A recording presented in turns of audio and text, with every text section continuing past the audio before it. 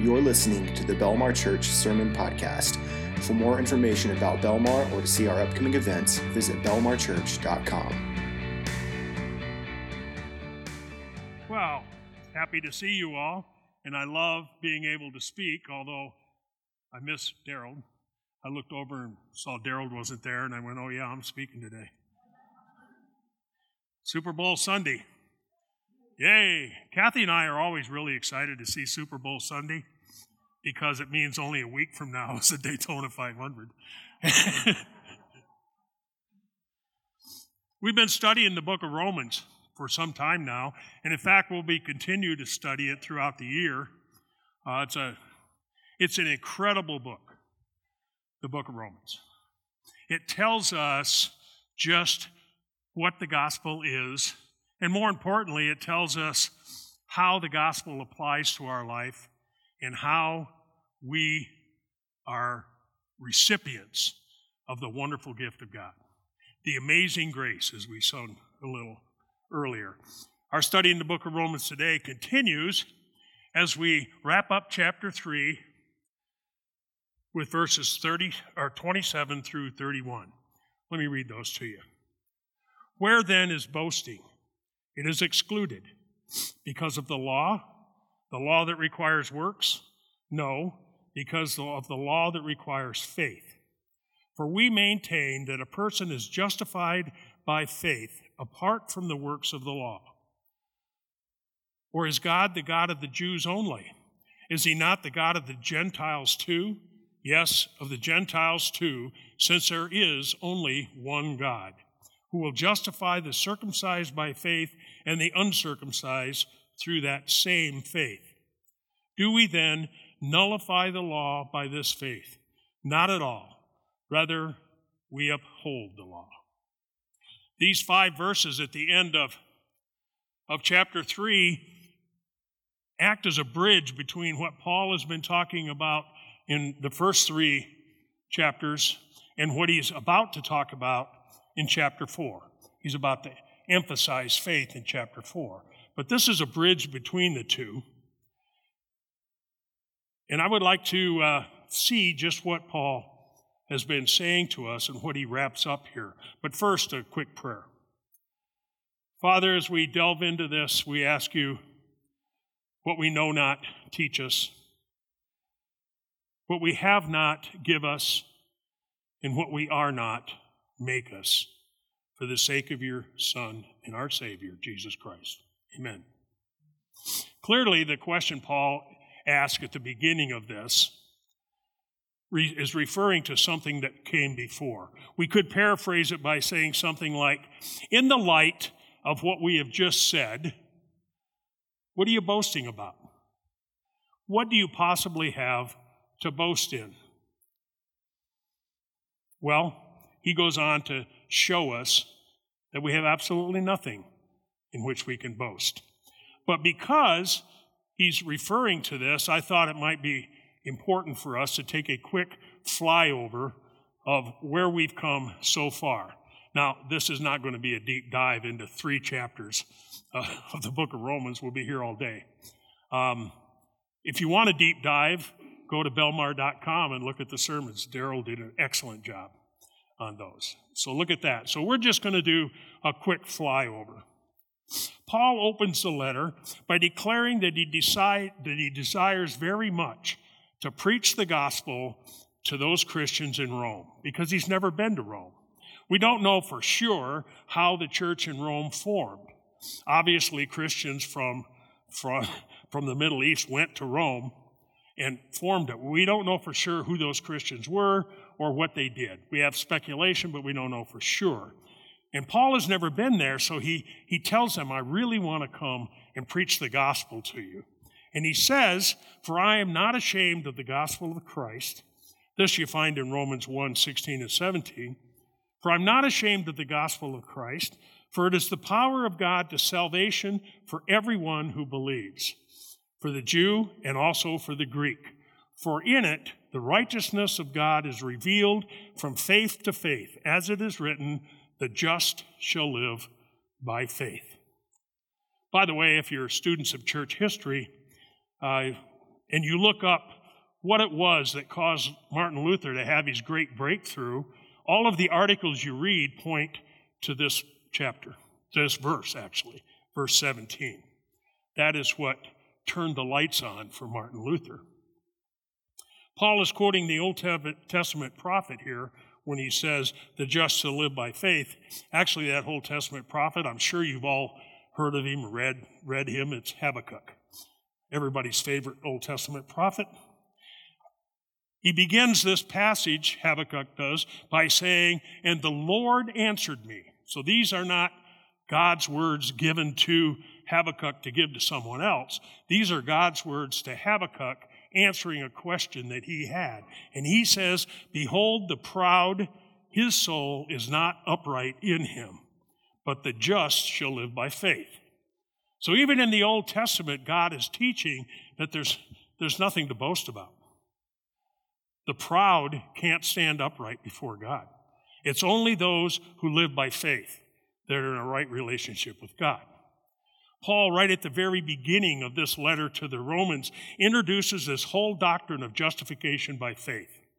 It is what we base everything we believe on, justification by faith. He continues to develop that through the entire book of Romans. But he especially focuses on this in chapter 3, which we're wrapping up today, and in chapter 5. He really talks a lot about justification by faith there. And we'll get to chapter 5 in a few weeks, I'm sure. It's not what we do, Paul is saying. It's not what we do that leads to a right standing with God. Nothing we can do can ever accomplish that.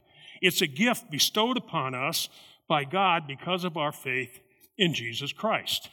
Again, we come back to that amazing phrase in my personal favorite hymn, Amazing Grace. This grace is absolutely amazing because it has absolutely nothing to do with our worth before God. It has everything to do with God's love for us and his gift to us through his Son, Jesus Christ. We read in Romans 1:18, the other side of this gift of the law. Now, Paul has been saying to these folks that you can't achieve a righteousness before God by the law. However, the people he's writing to thought they could. They believed that they could live lives so righteous that God would have to accept them because they're so righteous. And Paul reminds them in verse 18 that this coin of the law has another side to it. And that other side is God's wrath against sin. He says in verse 18, for the wrath of God is revealed from heaven against all ungodliness and unrighteousness of men. You see, the law demonstrates the holiness of God. When God gave the law, he said, this is in essence who I am. This is me. So when we go to Exodus chapter 20 and we read the law, we read the 10 Commandments, we're not only seeing what God is, what he expects, but we're also seeing his standard for our behavior. He says, this is how I will judge you. This is the standard of behavior by which I expect you to live. And he says, if you do this, I'll bless you. In fact, if you turn to Deuteronomy chapter 28, which we're not going to do today, but if you turn to Deuteronomy 28, you find a list of all the blessings God promised for those who obey the law. But there's another list in Deuteronomy 28. And it's the list of the curses that come on all those who don't obey the law. You see, God is a righteous God. And even though he loves us, even though he cares for us and wants us to be part of his family, a righteous God cannot tolerate sin. And there is, because he is a righteous and holy God, there is a righteous and holy wrath to be poured out against unrighteousness, against sin. And Paul reminds people that's there. That exists. That is part of the nature of God. He is holy and sin cannot be in his presence. If you really want to know about all those blessings and curses, I'll leave it as homework for you to turn to Deuteronomy chapter 28 and read those. Paul is reminding his readers of the truth that God's wrath is poured out on sin. He writes that when men reject God and worship the creation rather than the Creator, God, and this is, to me, is a pretty terrifying sentence, God turns them over to their own lusts. He pulls his control off and says, that's the way you want it, live that way. And then Paul goes through in chapter 2, and he lists the outcome of a society that rejects God and worships the creation rather than the Creator. And he lists all of the things we're going to see in that society. Now, when we read that list in chapter 2, we're appalled. It's shocking when we see the things that Paul says a society will do. I want you to remember, this was written almost 2,000 years ago. I don't think we've come very far in 2,000 years. I know that those who reject God want to tell us that there are solutions to all of these problems, most of which are listed in chapter 2, but I don't think the solutions are working. I don't think we're any better today than the society that Paul was writing about in the first century. The solutions aren't working because the solutions ignore God. So we look at this list and we think, oh, man, those are terrible people. But Paul immediately warns us. He says, be careful now, for in whatever way you judge others, you are going to be judged. He said, when you start criticizing people for all of these things, you have to ask yourself, have I ever done these things? Now, maybe I'm not as bad as all that, but have I ever told a lie? Have I ever taken something that wasn't mine? Have I ever envied someone? Have I ever coveted my neighbor's stuff? Have I ever lusted after anyone? Have I ever been so angry with someone that I called him an idiot or a fool? Well, we're as guilty as the people who commit all that other stuff. There is no sort of sin. You're either righteous or you're not. When God set up the standard for how we are to behave, it's a pass-fail test. There is no grading on a curve. You either get it 100% right or you fail. And only one person did that. That's Jesus Christ. And it was because Jesus Christ was able to live an entirely righteous life from birth through his death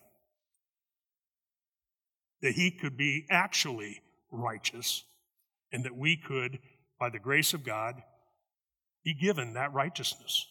Not because we earned it, but because we have faith in Christ. Remember, there is a penalty for sin, and that penalty is death. That's a pretty serious penalty. It's spiritual death.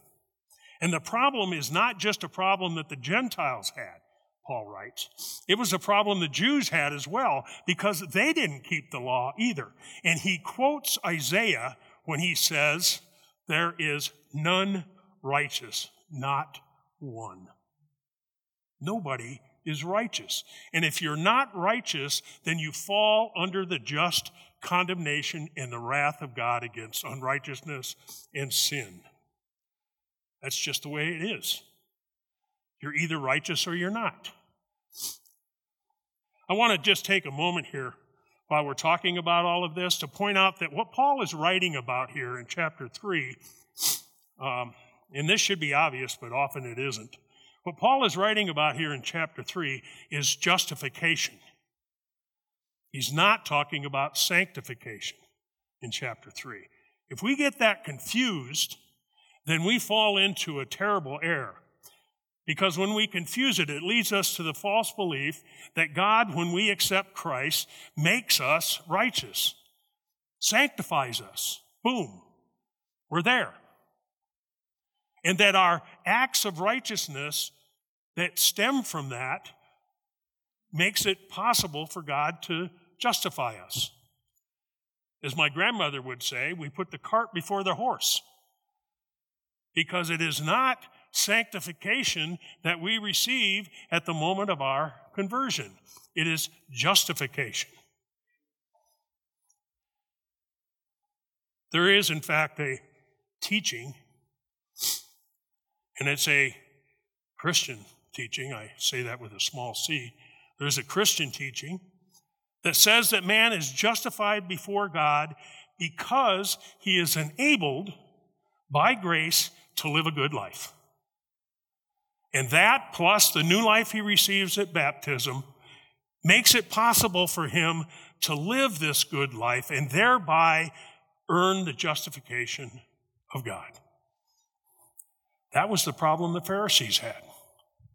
The Pharisees thought that they could live a life so good that they obligated God to forgive them and to justify them. That was their problem. And they boasted in how good they were. Yet, sadly, this is not just a problem with the Pharisees. This teaching, which I just talked about, is and always has been a basic teaching on justification in the Catholic Church. It is what that denomination teaches as the way to justification. And it's not just them. It has crept into the evangelical church as well. When we start to think that God has made us perfect and therefore we can live life so good that God's going to like us and justify us, and by our own efforts, we will be in good standing with God. This doctrine was held by a 16th century Catholic priest named Martin Luther. And while he held this doctrine, and in fact taught this doctrine at university, he was haunted by a question that this doctrine brings up. And the question that haunted Martin Luther is, if my acts of righteousness are what leads to my justification, how will I ever know if I've been righteous enough? And he searched scriptures. He searched scriptures for years. He taught Romans at university. He searched it for years, and he discovered that Scripture has no answer for that. And the reason Scripture has no answer for that is because there is no answer for that. We cannot live lives good enough to require God to justify us. Paul rejects his teaching out of hand. The original teaching on justification from the apostles was justification by faith. It got perverted over the years, and the big thing about the Protestant Reformation wasn't that they reformed something, it was that they rediscovered what the truth is. The Protestant Reformation with Calvin and Knox and Zwingli and Luther and all of those people rediscovered the original teachings of the apostles, that justification is by faith through grace. I love grace. You hear me talking a lot about grace if you know me and have conversation with me. I love grace because if it weren't for grace, I'd have no standing before God. I once was lost in darkest night, yet thought I knew the way. But the sin that promised joy in life led me to the grave. And if it were not for God reaching out to me, I would still be there.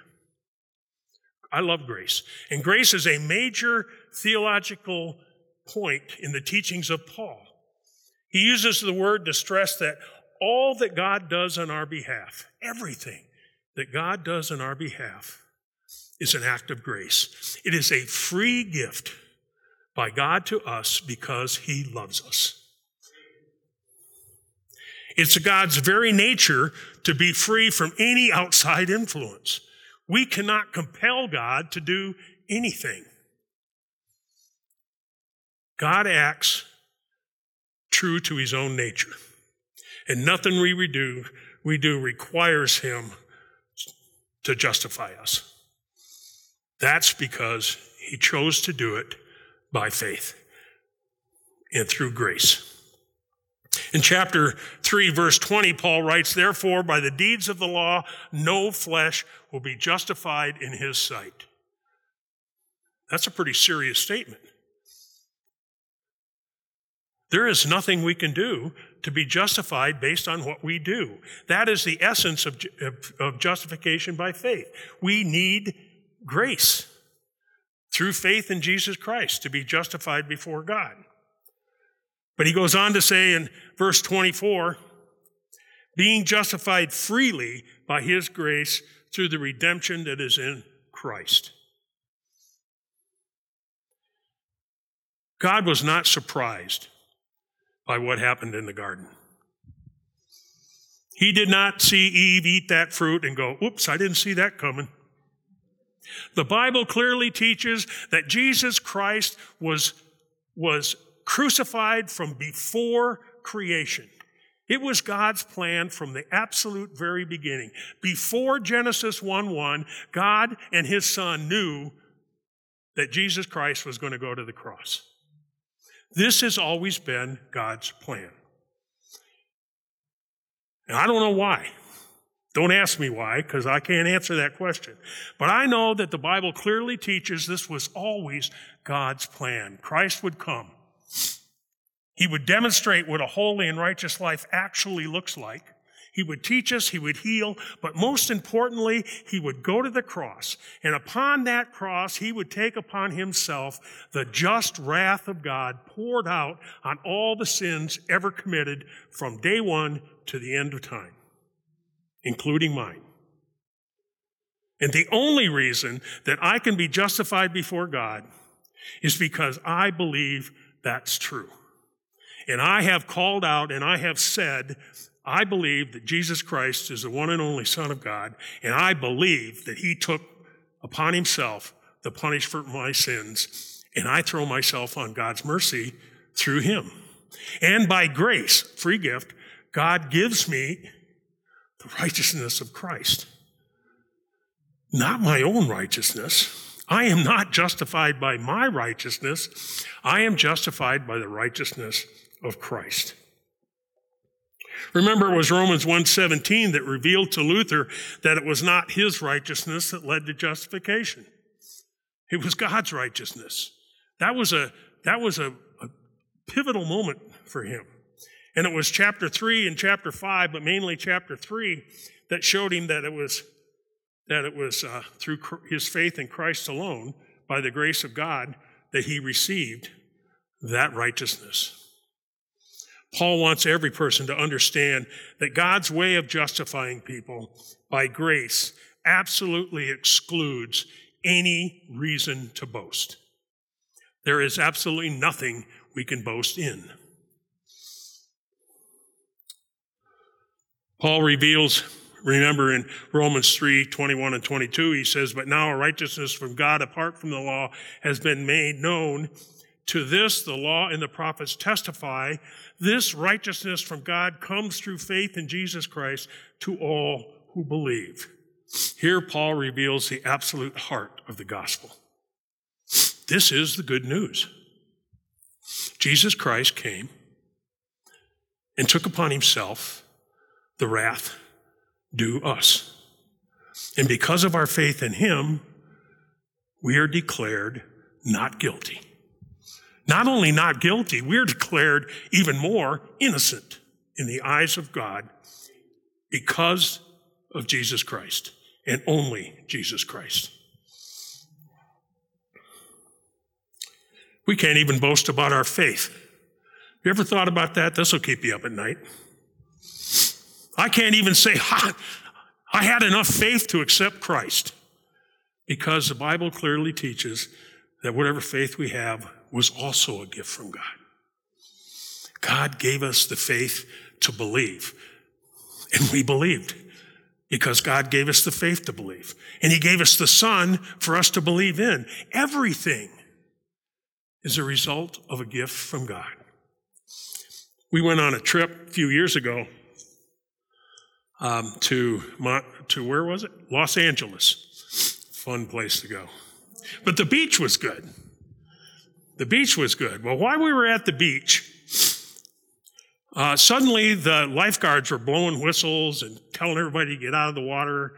And way out there was a swimmer who got caught in a current and was slowly drifting out to sea. And all these lifeguards cleared the beach, and they all ran in and they saved this person who eventually would have drowned.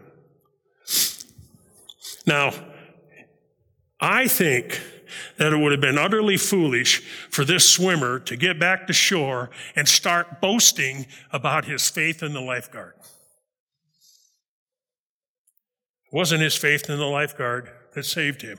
The only thing that swimmer can boast about is that the lifeguard saved him. And the only thing we can boast about is not our faith and not the fact that we've done anything good. The only thing we can boast about is the grace of God in Jesus Christ. Paul says, I don't want to boast about anything except Jesus Christ and Him crucified.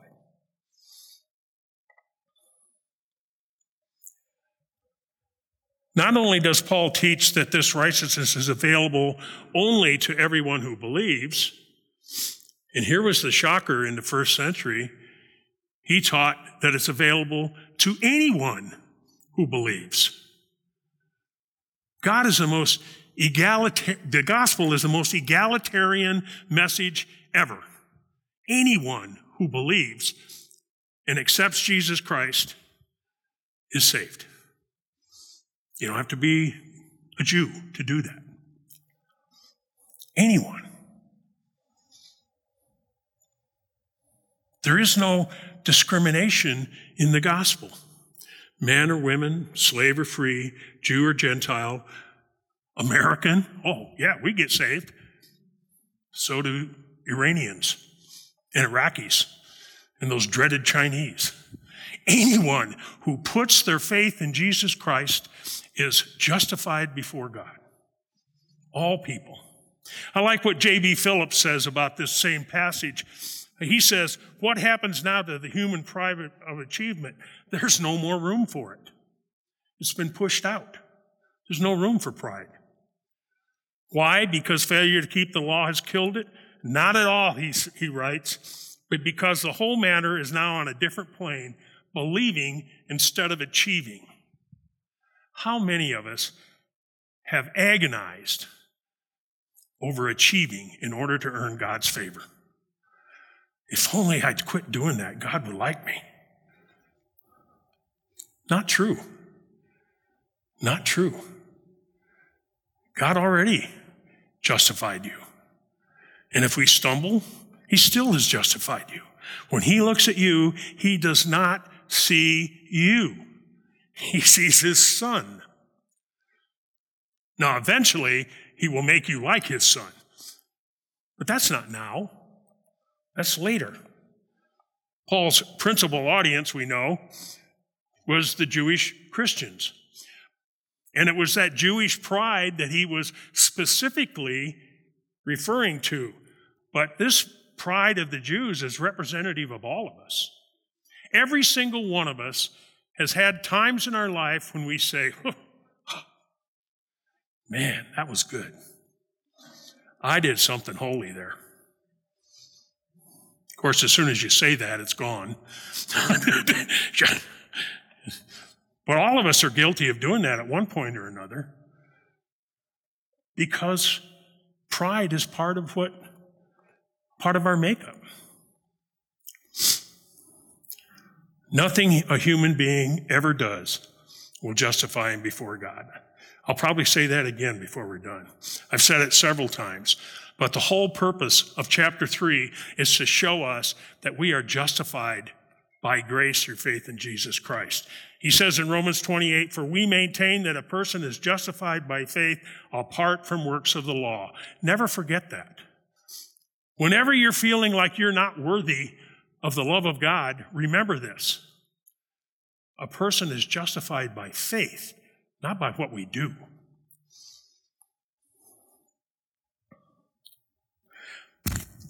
Let me say a quick verse about verse 31 before we move on, because I'm not really going to talk much about verse 31. It really belongs, I think, as the first verse in chapter 4, because it leads into what Paul is going to teach about faith in chapter 4. But verse 31, the Mosaic law may not play a pivotal role in our justification. In fact, it doesn't play any role at all in our justification. But Paul does not want us to think, because of that it plays no role in our life. There is no way we can sweep the law of God under the carpet. The teaching that says, well, I'm a Christian now, so whatever I do is cool. God's going to forgive me. Well, that's not true. That's not what Paul is teaching here. Paul affirms the valid demand that God makes upon us when he gave us the law. He expects us to follow the law. Now, we don't do it. We all sin. And if we don't think we do, you should read Peter, because Peter says, if you think you're not a sinner, you're lying to yourself. Because we all break the law. But God is leading us to a place where that will no longer be true. But we're not there yet. One of the things Christ did was he fulfilled the law. Everything from birth to death was righteous in the life of Christ. We who are in Christ, therefore, are seen by God as having also fulfilled the law. Because that theological word imputed, God has imputed, means he's credited to us the righteousness of Christ. Paul expands on that whole thing in chapter 4 on the role that faith plays. And we'll get to that later. I'm sure Daryl will do a great job on that next week, and I'm looking forward to it.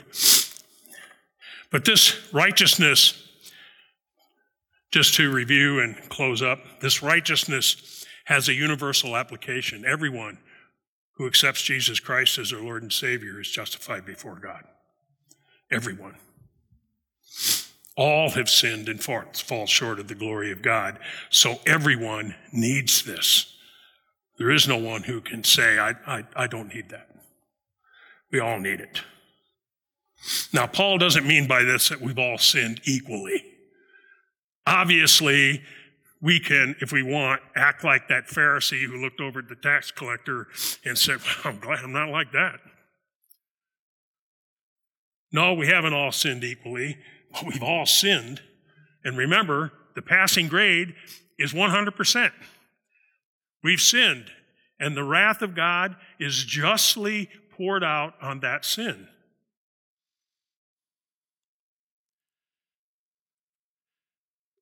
Paul, like I said, is talking about justification. But sanctification comes later, and it will follow, because faith, genuine faith, is certain to issue works of righteousness. We accept Christ. We are declared righteous. The Holy Spirit resides in us, and the Holy Spirit leads us day by day, hour by hour, to do those works that are pleasing to God. And we can't take credit for those either, because it's the Holy Spirit who's doing that in our lives. Sanctification comes. There will come a time when, as the Bible says, God will complete the work he began. There are no sinners in heaven. By the time we get there, we will be sanctified. But that time is not now. Remember, we're not made righteous. We're declared righteous. There's a big difference. We're not made righteous. We're declared righteous. It's not that we suddenly become righteous when we place our faith in the redeeming work of Christ. Which one of us, whether you're a brand new Christian or you've been a Christian for 50 years, which one of us can look at our lives and say, yep, I'm righteous? None of us. If we're truly honest with ourselves, we all know that we haven't arrived there, that we are not righteous, but we are declared righteous before God. Therefore, we have an unbroken relationship with God through Jesus Christ.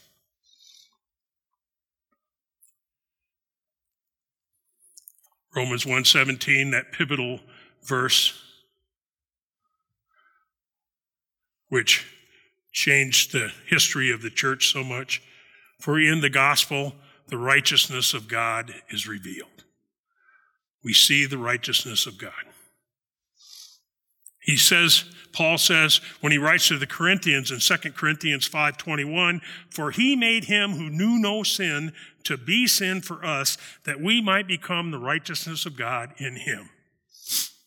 Jesus Christ took our sin. And it's due to no merit upon us. And therefore, as Paul begins this section, there's no room for boasting. Paul says in Ephesians 2:8-10, he says, for by grace you have been saved through faith, and that not of yourselves, is it a gift of God, not of works, lest anyone should boast.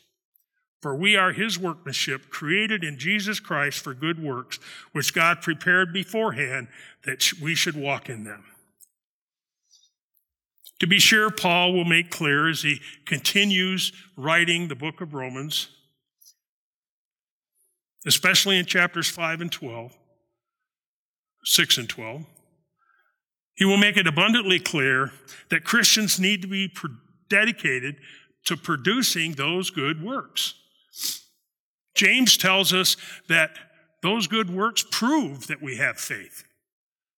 If you don't see works in someone's life, then you have to doubt if they genuinely have faith, because genuine faith produces those works.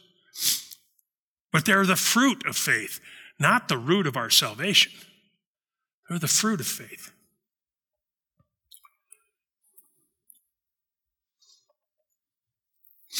We'll close with this. Galatians says, God forbid that I should boast except in the cross of Jesus Christ. What else is there to boast about except in the cross of Jesus Christ? For on it he bore our sins. For on it he received the wrath due us. And because he did that, we now have the righteousness that truly belonged to him. He took our sin, we got his righteousness. Amazing trade. Amazing God, how can it be that God, my Savior, died for me? We should thank God every single day of our lives that he has given us by grace, because of our faith in Jesus Christ, justification. We are justified before God. We should never forget it, and we should thank him every single day. And we should also, every single day, in the words of a song by Sovereign Grace, I think, now I would be yours alone and live so all might see the strength that to follow your commands could never come from me. Oh, Father, use my ransomed life in any way you choose, and let my song forever be, my only boast is you.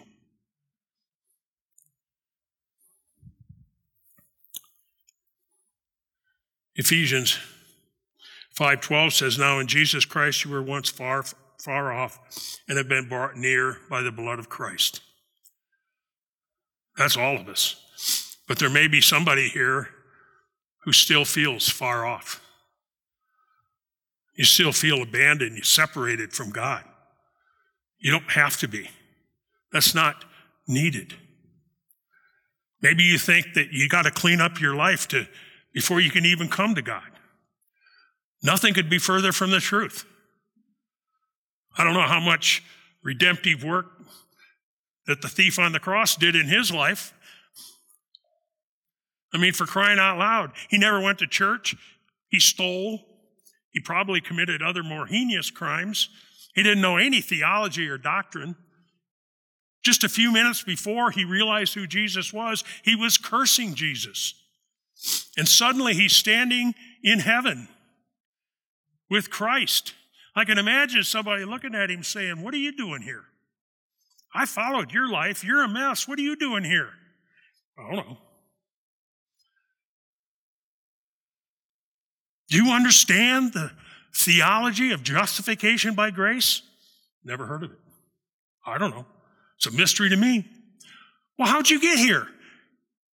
And his only answer could be, I don't know, but the guy on the middle cross said I could come. And when we stand before the gates of heaven, that is the only answer that's acceptable. I don't belong here, but the guy on the middle cross said I could come. So what are you waiting for? If you don't know him, get to know him today. Nothing is holding you back. You can come to him today. I'm going to rely on another song lyric, mainly because they say it more colorfully than I ever could. I don't remember who wrote this one. So lay down your burdens, lay down your shame. All who are broken, lift up your face. O wanderer, come home. You're not too far.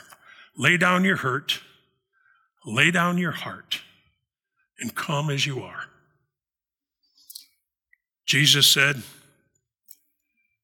all who come to me, I will no means cast out. So come to him today. Come talk to me afterwards. I'll be glad to tell you all about this, how it all works. Come to him today. Lord Jesus, thank you. You hung on a cross and took upon yourself our sins and took upon yourself the wrath that was due us.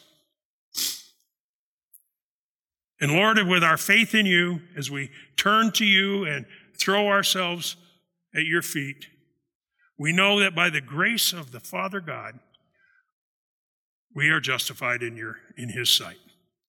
We thank you for that. And Lord, if anyone here is struggling with that, open their hearts. Show them the truth of the gospel. For Lord, you care for us all. And anyone who accepts Jesus Christ can be saved. Amen.